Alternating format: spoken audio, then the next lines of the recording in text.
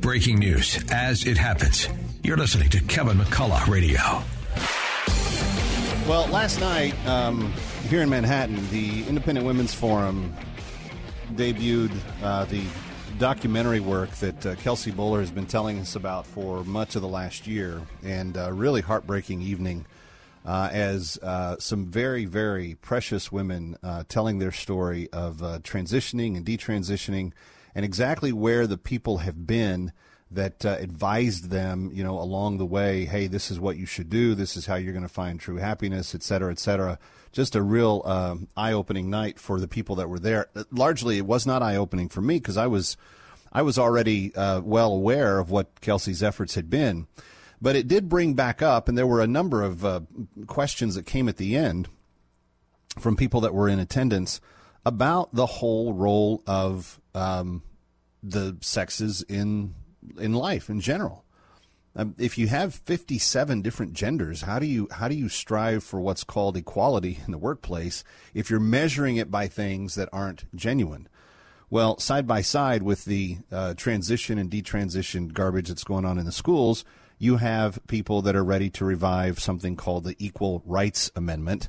And this is not a new piece of legislation, although there may be new aspects to it, but it is a very old argument, kind of rooted in the same flawed thinking.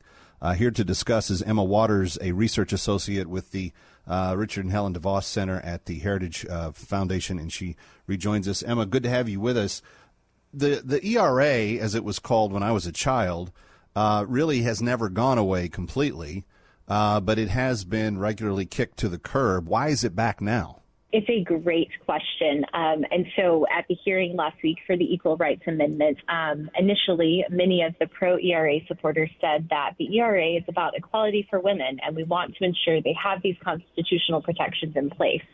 Now, of course, you and I know that men and women are equally protected under the law, and that both have, equal rights, right? And so it was this very interesting progression where throughout the hearing and throughout pro-ERA pieces that have come out, the one consistent thing that they come back to is that events over last summer with the Dobbs decision have made it apparent that women don't have equal rights in every regard.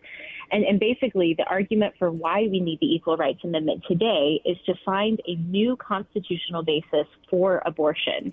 So if Roe v. Wade was overturned, which was established in the Due Process Clause of the 14th Amendment, then if we get the Equal Rights Amendment amended into the Constitution, we could then argue that men and women have the equal right to not be pregnant, and therefore abortion should be allowed. Stop, Emma, stop. This is so absurd.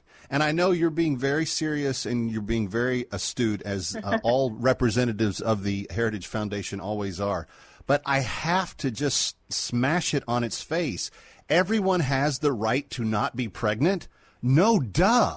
I mean, this is based in lunacy.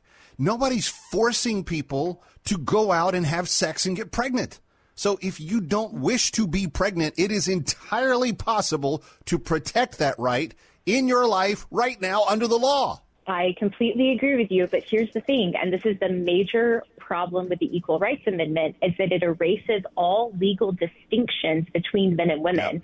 Yep. And so it erases biological difference, period. And so it's utterly ridiculous, and it should be laughed at and not taken seriously in Congress or in any other setting. But if you look at state-level constitutions that have passed state-level equal rights amendments with the same language, you have examples, for example, in New Mexico and in Connecticut, where the state Supreme Court ruled not only that based on their equal rights amendment did it provide a fundamental right to abortion, but it actually provides a fundamental right to taxpayer-funded abortions through Medicare and Medicaid.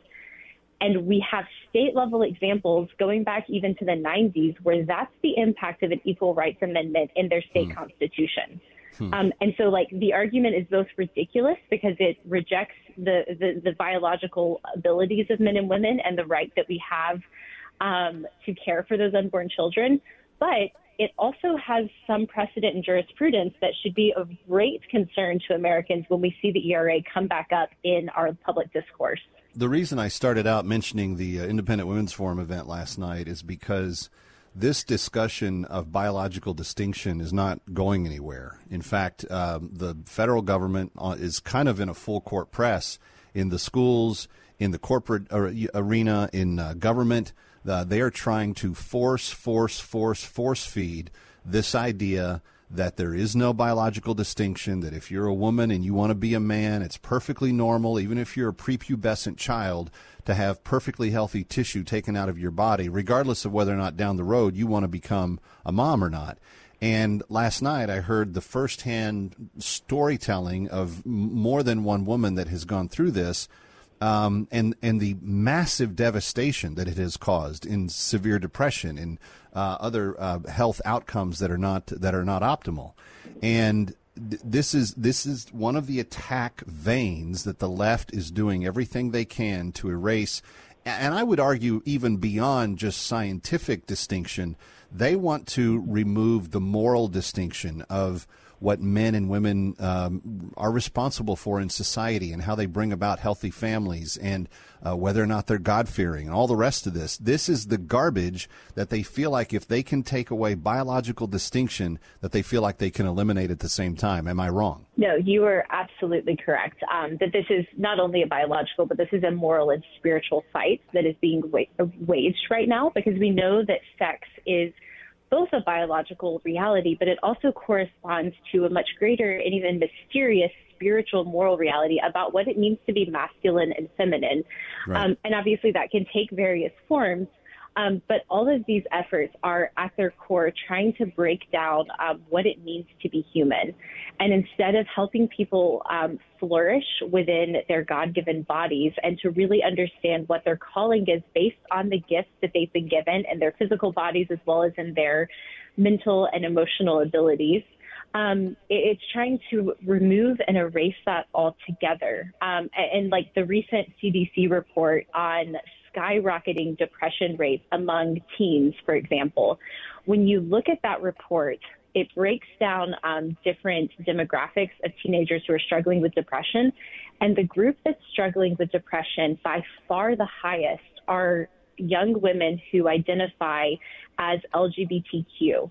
And this isn't based on what the left says because LGBTQ is being persecuted or not accepted fully, because our society in many ways has gone way too far in promoting this.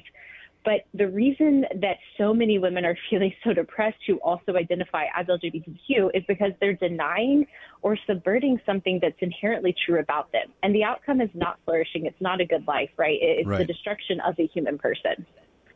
Well, and it's taking the form of destruction in not just the mental pain that it is evoking on their emotions and on their thinking abilities, but now also the carving up of their bodies in very unhealthy ways and ways that are permanent, that cannot be undone. And I don't know, to sit with about 50 or so last night and to hear this and to see the tears of those that were in the room, it's really, really stunning. Friends, we've got to stop the ERA. Make sure your congressional representative knows you don't want to have anything to do with it. 202-224-3121 is the congressional switchboard. Memorize it. Ask for your congressman. Tell them to vote no on the ERA. 202-224-3121. Emma Waters of the Heritage Foundation, we appreciate your time. Thanks so much for having me on. Let's do it again soon. Let's do it. Kevin McCullough coming right back. Don't go away.